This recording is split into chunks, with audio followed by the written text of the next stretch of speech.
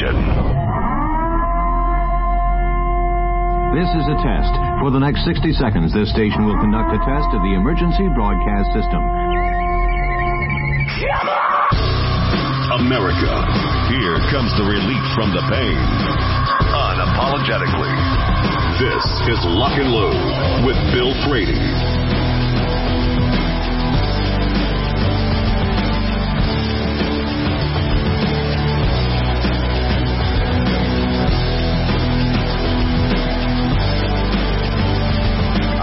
Hour number 3. And as we close the week out, we're going to do that with a young writer out of Yuma, Arizona named Dean Weingarten. Good afternoon, sir.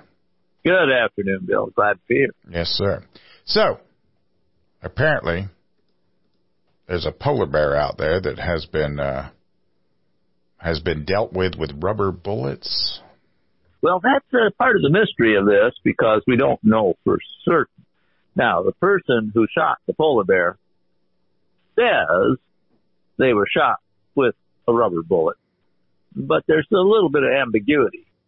And this is all part of the trove of information about bear attacks and defenses against bears that we discovered, Amaland and I discovered with a Freedom of Information Act request. And what happened there is that I had come across mention of a database that had a lot of information about bear attacks in it, but which was hidden from the public. Now, why is hard to understand unless you're just a bureaucrat that doesn't want your work to be known or, doesn't want it scrutinized.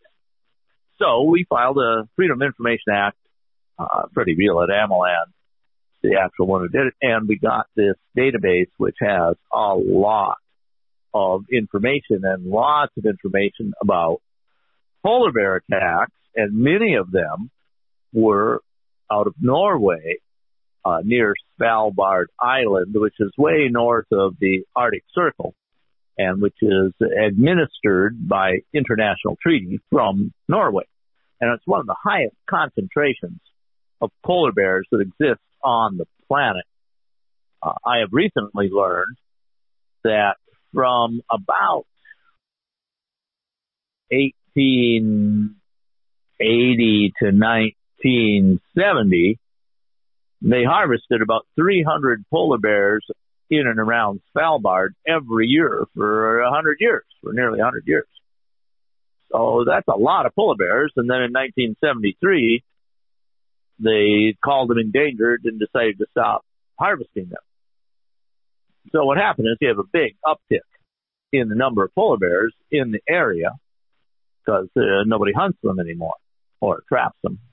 And so this was in 76, I think. And what happened is that it doesn't say if he was a trapper, but there's a trapper's cabin that's maintained in this in Svalbard archipelago at Vestinson. I don't know if that's the correct way to pronounce it. And this person had a dog team, or he had a bunch of dogs. Sounds like a team because he had 8 of them at this cabin.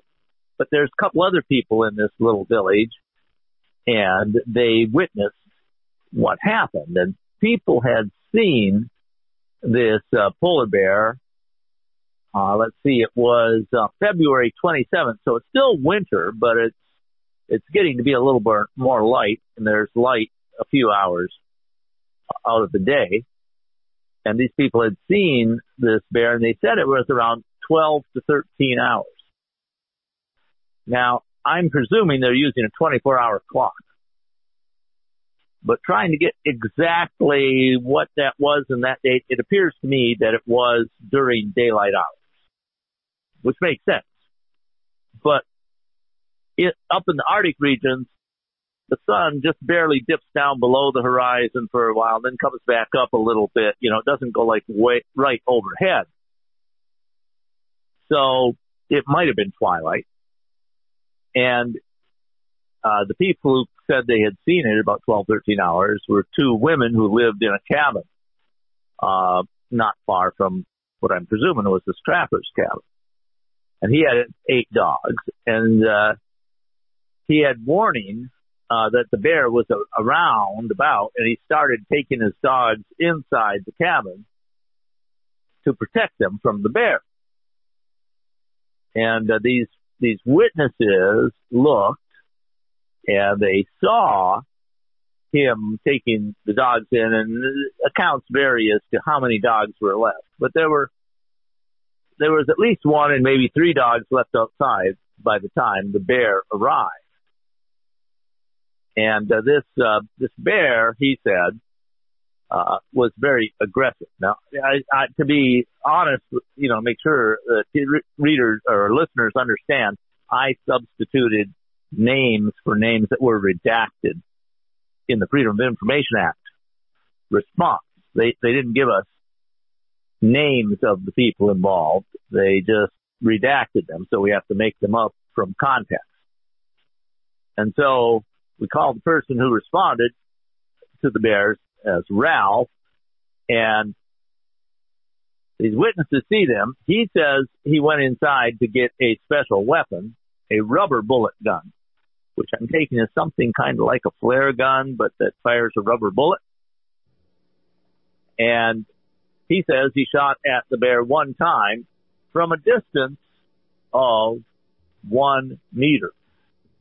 Now think about that. That's a little over arm's length. That's really close.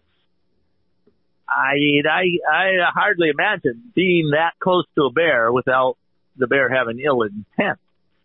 So he fires, he says, the rubber bullet gun once at the bear, and the bear runs off. Well, the people who were watching it from the cabin next door, which is hard to say, it could be 100 yards away, one of them says she only heard 1 shot, and the other one says she thought she heard 2 shots, but she's not certain.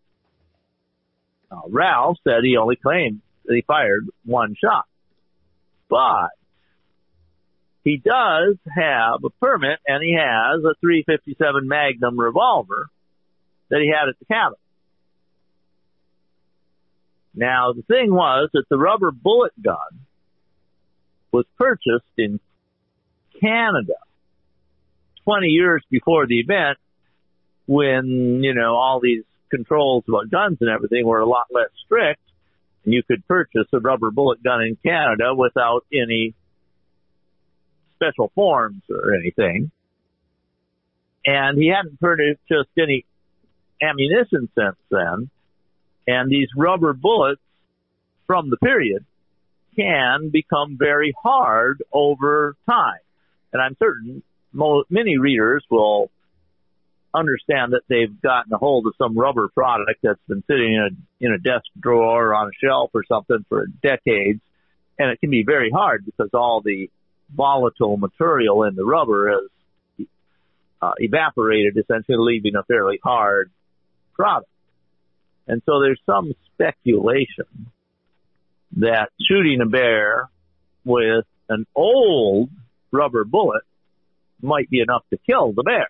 Hang on right there, if you will. Hang on right there, if you will. This article is at the top of the page, just recently published at ammoland.com. Dean has over 2,200 articles waiting for you there. Well worth your time to go give it a shout, a look at, whatever you want to call it. The most prolific writer at the biggest website of its type. And does, uniquely, he looks at bear attacks, which, you know, not many people are looking at those. We'll be right back. This is Lock and Load.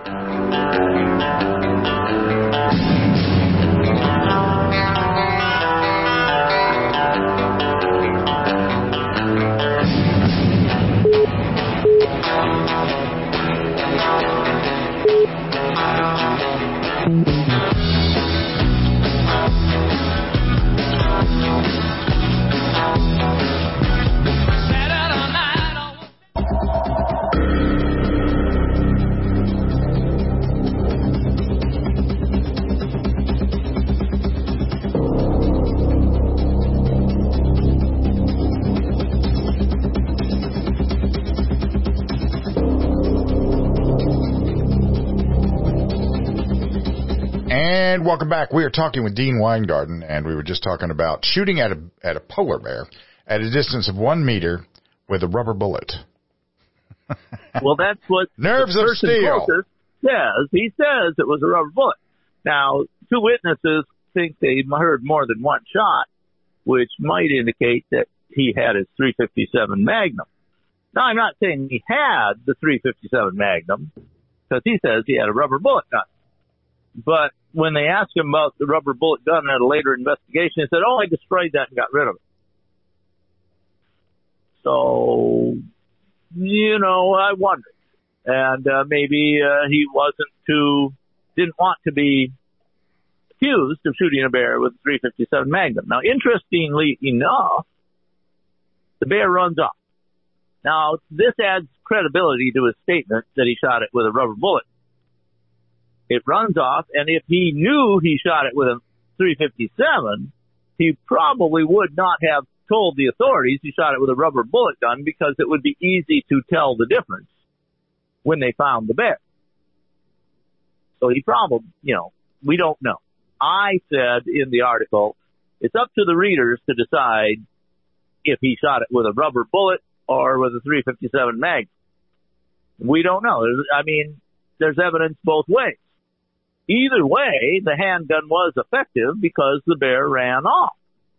And then the governor foul-barred Thomas, because bears were now a protected species, and they searched for the wounded bear with a helicopter and spend probably considerable time and resources, and the bear is nowhere to be found. So there's speculation the bear could have run off, it could have swam across the fjord and disappeared into the Arctic wilderness somewhere else, or it could have been wounded so badly that it's swimming and it dies and it sinks, and that's the end of anybody ever seeing the polar bear again. So, but I am including it in the database because whether it was a rubber bullet pistol or a .357 Magnum, it worked.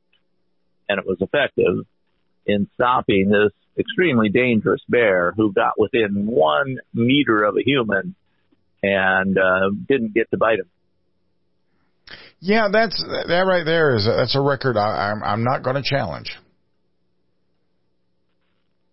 Now, we have another defense case that has been published on AmmoLand, and I came across this in a book that's about, it's a biography, an autobiography of a person who'd written several books about life in the 1950s and 60s in southeastern Alaska.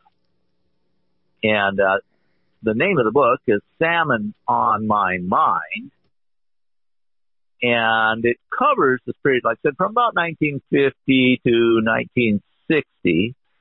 And it caught my attention because there was another bear attack that had been reported by someone a person who'd authored another book, knew this person, Francis Caldwell, who wrote Salmon on My Mind. So I thought it sounded like an interesting book, and I got a copy, and I read it. And in the book, there is a very interesting description of when Francis, everybody calls him Frank, when Frank Caldwell had to defend himself against a grizzly bear attack.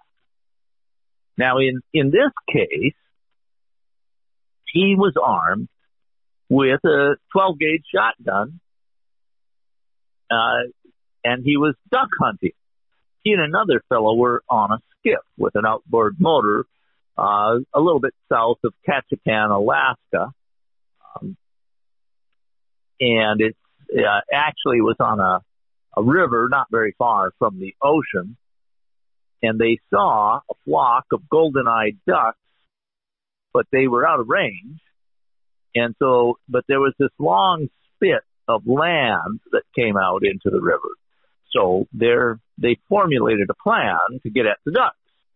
And that was that they would take their skiff around this long spit of land and then land the skiff on the stick, and then it was a relatively short distance through the brush across the stick, which would put them within range of the flock of ducks they were hunting. Now, interesting enough, Frank had a shotgun, a Remington pump, and it was probably a Remington Model 31 by the way he describes it, and his friend had a 30-40 Krag. He said it was a rusty beat-up Krag. So Frank was in front of the skiff, and so they grounded the skiff's bow on the beach. Now, because the river's close to the ocean in this case, there's quite a bit of tide, and so the beach was fairly wide because the tide was out. So it was about 50 feet from where they beached the skiff up to where he could tie the boat to an alder that was growing there. So he jumps out with the bowline, or well, they call it a painter, to the skiff in one hand and a shotgun in the other. And as he walks toward the alder to tie it, a grizzly bear erupts out of the brush and starts charging him.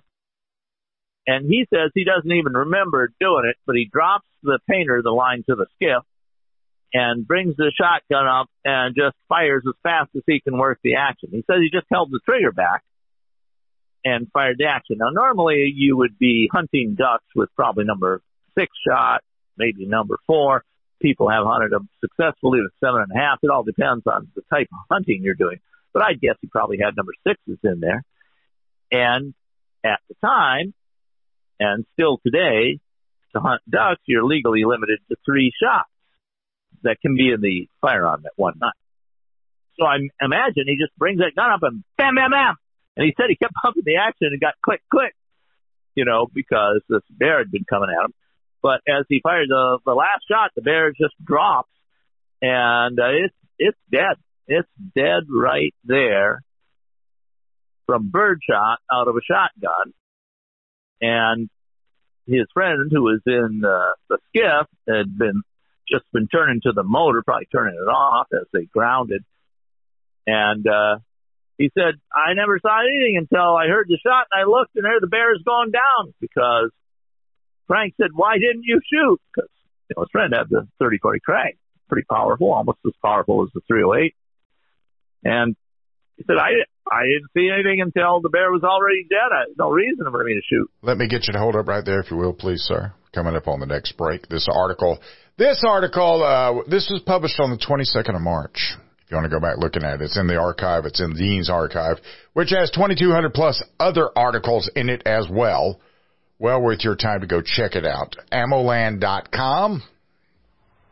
We'll be right back. This is Lock and Load.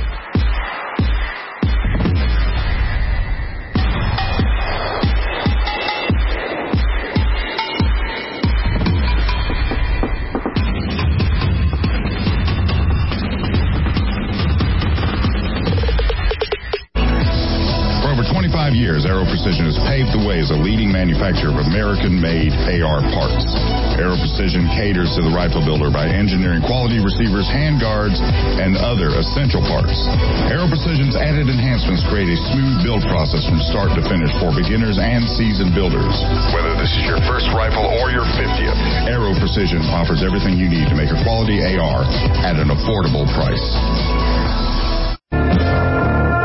In the 21st century, the handgun has become the preeminent self-defense tool. At C&H Precision, we specialize in taking your weapon to the highest degree of functionality possible. With a complete array of goods and services specializing in red dot sight installation, C&H Precision will help you realize the most effective handgun the first time. If you need slide milling, installation, or accessories, go to chpws.com.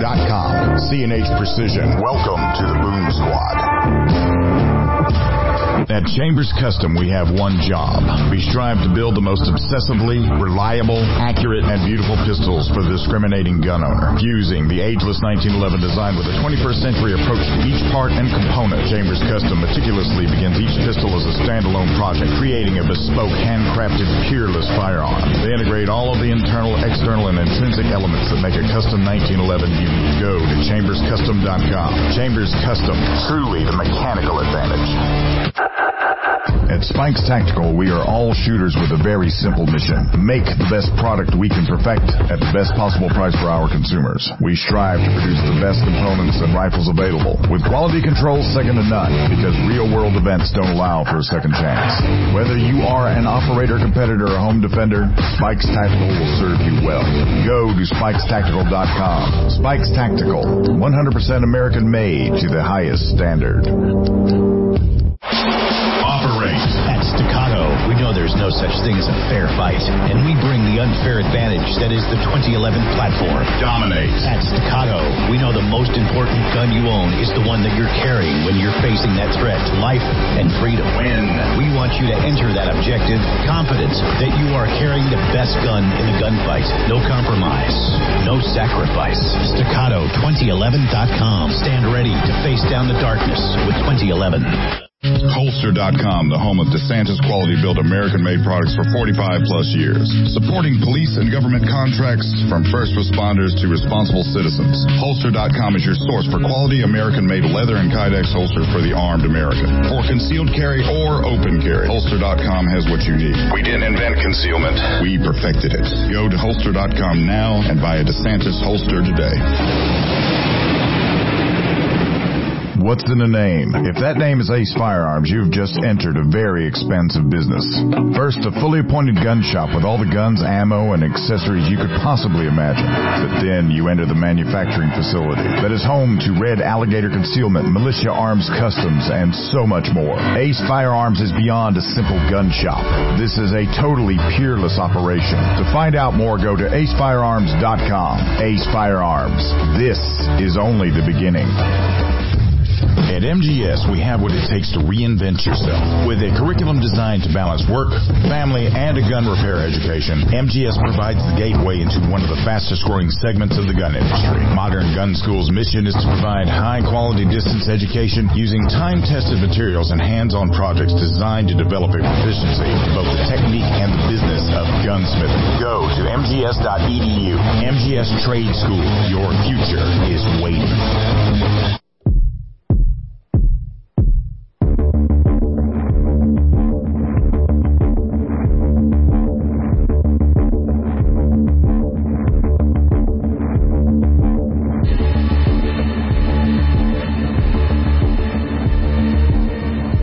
All right, welcome back. We are talking to writer Dean Weingarten about the salmon on my mind. I guess that's the world as seen by a bear. That's the name of the book. Yeah. And Frank Caldwell wrote it, and he spent a lifetime up in Alaska, and then all the way from California to up fairly far north in Alaska, pursuing salmon as a commercial fisherman. But in the case we're talking about, that was before all that started, and he was hunting ducks with a friend, and a grizzly bear comes charging out of the brush, and he's got his Remington pump shotgun, probably a Model 31 because it didn't have a disconnector, he says, and the 870 had just come out. I misstated the date. This was Frank. Well, I don't think I said it. In Frank's case, this was in I think 1951 or 52, and he had just, so the 870 only came out in 1950, so it's almost certain that he had an earlier shotgun, probably the Remington Model 31, and it's got extremely smooth action, and it doesn't have a disconnector, so you just hold the trigger back, and every time you pump it, it'll fire, and that's what he said happened in this case. And one of the reasons that I found this fascinating is that I have seen, and others have reported, there's several cases where people with shotguns, just using birdshot, have killed grizzly bears at fairly close range. Now, when they measured the distances, they found that this bear had come out of the brush about 16 yards from Frank when it came charging at him, and that he dropped it 6 yards from his feet, that it was dead right there. So even out to 6 yards and beyond, a shotgun with a loaded birdshot is a very powerful weapon. And especially out of a full choke shotgun, the pellets are concentrated in a relatively small area. At 6 yards, they're probably no more than about 2 inches across. And you've got hundreds of lead pellets that are all striking very fast. And what happens is that the ones in the lead destroy some tissue and penetrate into, bone or flesh. And then the ones behind them hit them, and that penetrates further. And you get this, it's like a pre-fragmented bullet hitting. And it just pulps the flesh, and there's no question that it can penetrate several inches into flesh. And Frank was aiming at its head, and it's not hard to understand how some of those pellets got into the brain and killed the bear right then.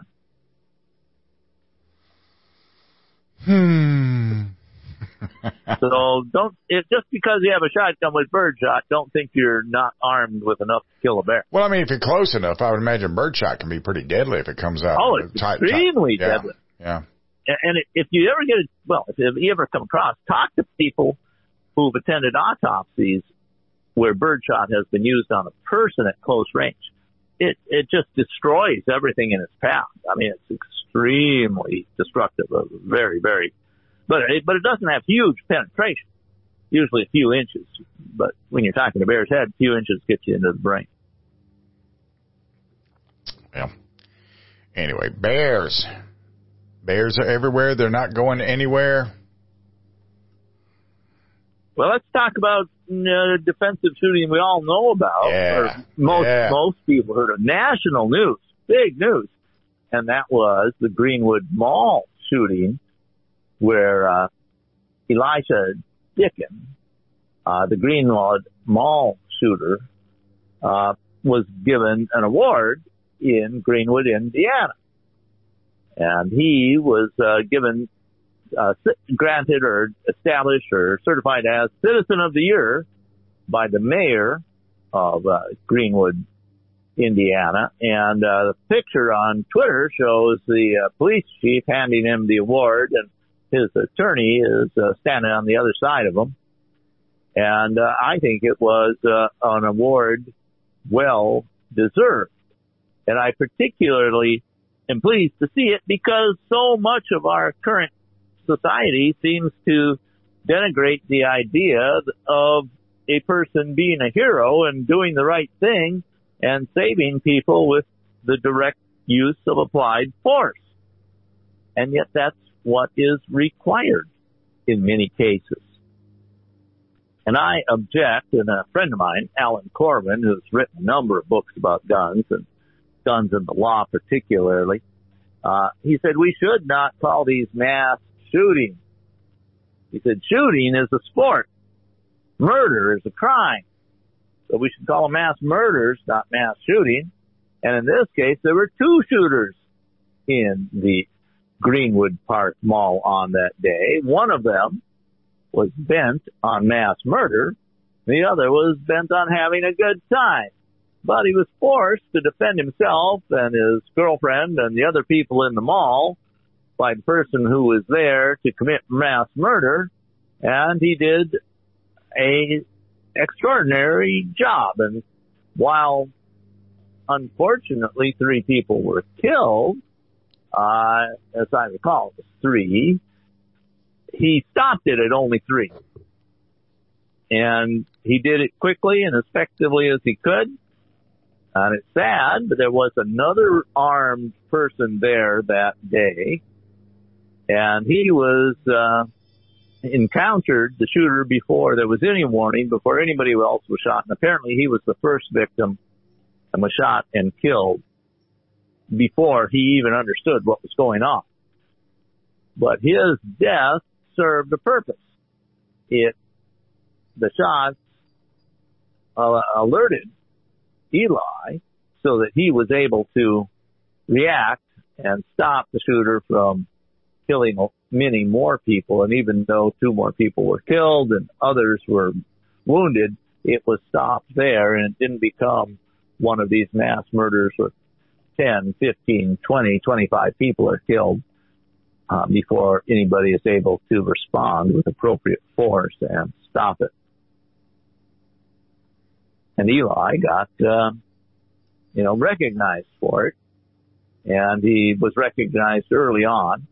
And it's weird that today we see somebody who is involved as a mass murderer seems to be being portrayed as the victim in the recent shooting in Tennessee. Yeah, I saw that. Yeah, the cry for help. They only felt this was the only thing they could do, and which is kind of weird.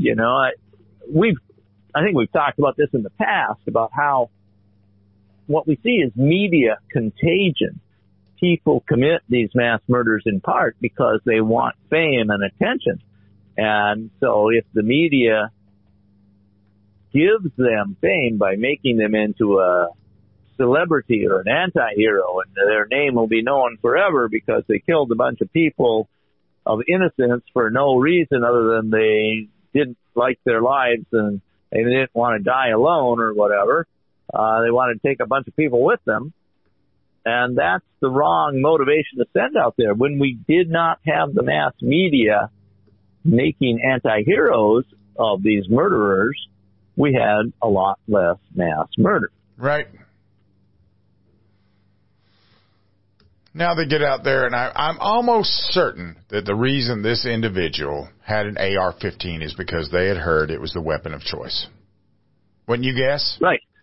I think that's correct, because we've seen, I believe, the number of people armed with AR-15s going up as the media has touted it as the weapon of choice for mass murderers. Now, I don't know if they even fired the AR-15 in this case. Those facts have yet to be revealed. But the only rifle I see them firing is the Sub-2000. Hang on right there, if you will. Talking to Dean Weingarten. We'll be right back. This is Lock and Load.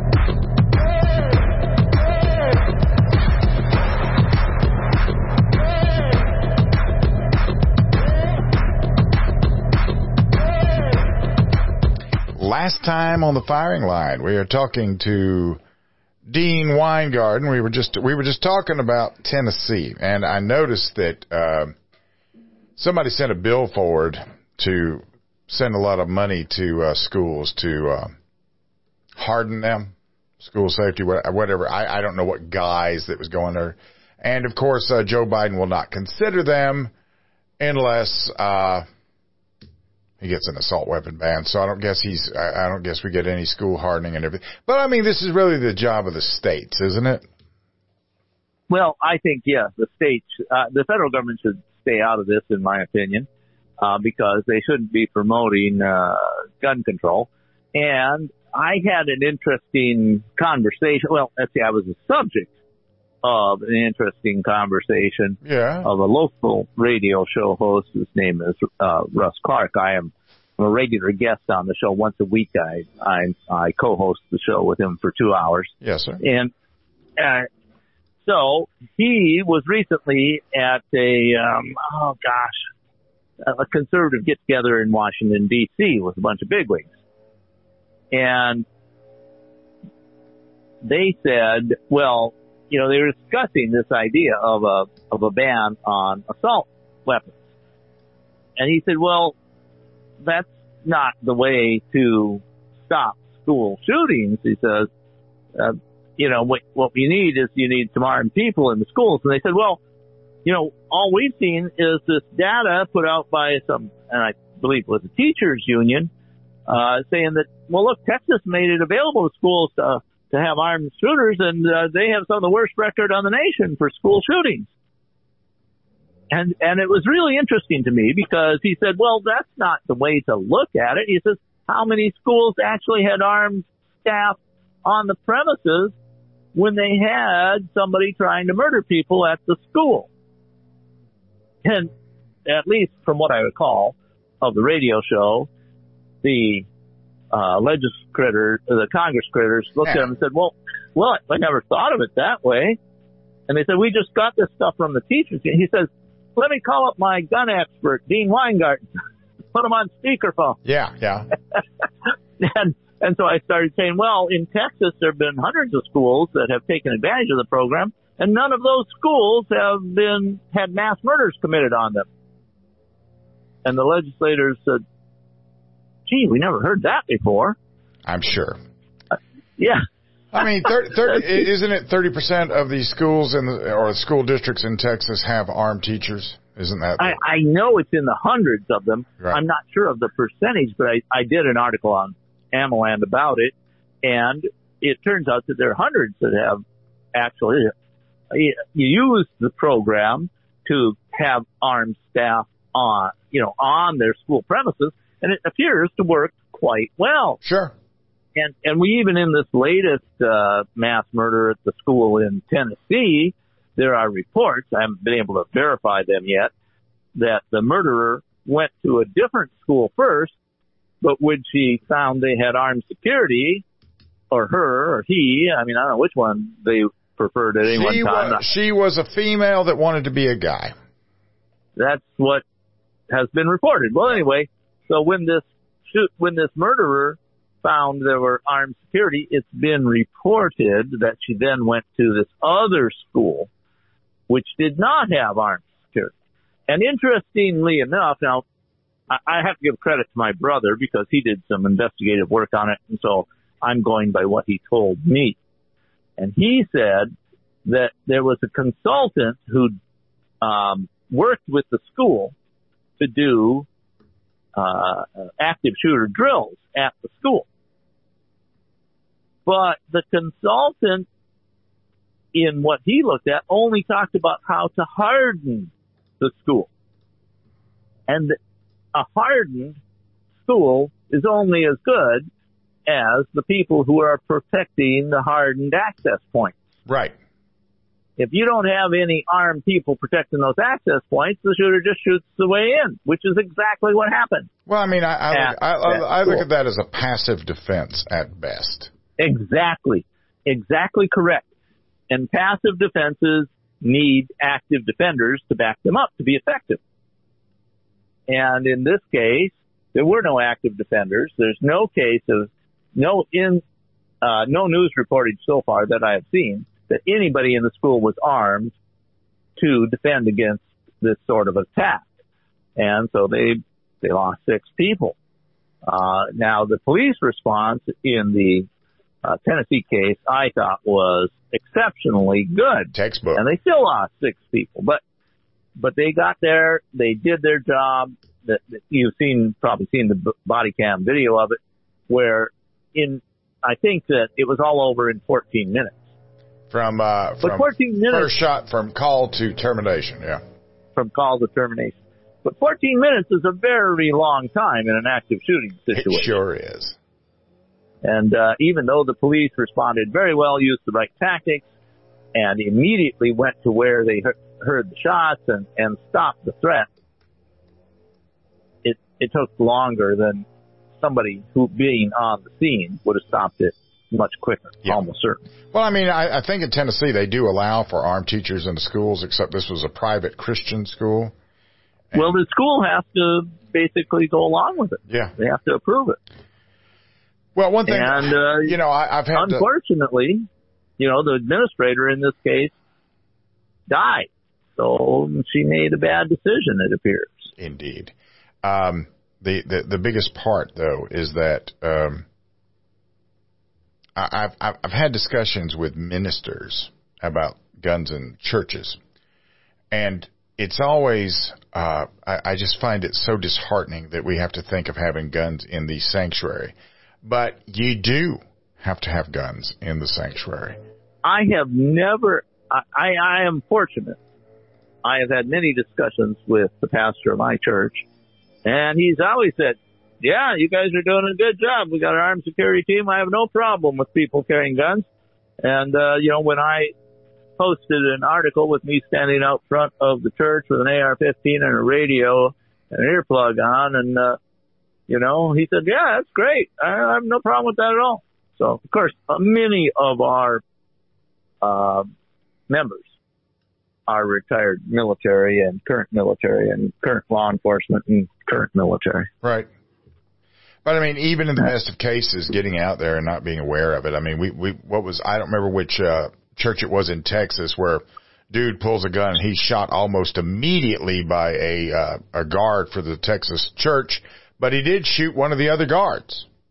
That was the white settlement case, and it was just the whole thing was over in like 6 seconds. Yeah, at best.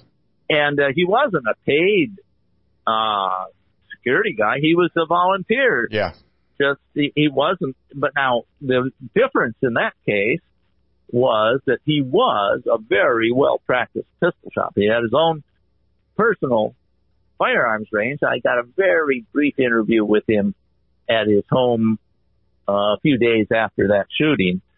And so I could see that he had his own pistol range set up. And it's obvious. He had a .357 SIG pistol, which is an expert's cartridge, of course. And he was very good at it. And he did a headshot on the guy who was appeared to be intent on killing people and already killed one when he shot him. Well, did a headshot from about, I think it was about 50 feet away. Until moving target. This is going to happen again, though. Of course. This is getting out there and truly hardening a school is the single one thing they do not want to do. And Well, more than that, they don't want to have armed private citizens in the school defending the school. Well, they would go for hardening before they go for arming. Well, they need to do both. I agree. They need to do both because the hardening means that the armed teachers have a moment to respond because it does take more a minute time to digest in their head and everything and get everything going. But I mean, you don't see this happening in Ohio where they have a faster program. But anyway, before I run out of time, I want to thank you for taking the time to join me today, sir. It's always a pleasure, and you're absolutely correct. And the faster program is one of the best in the nation. Indeed.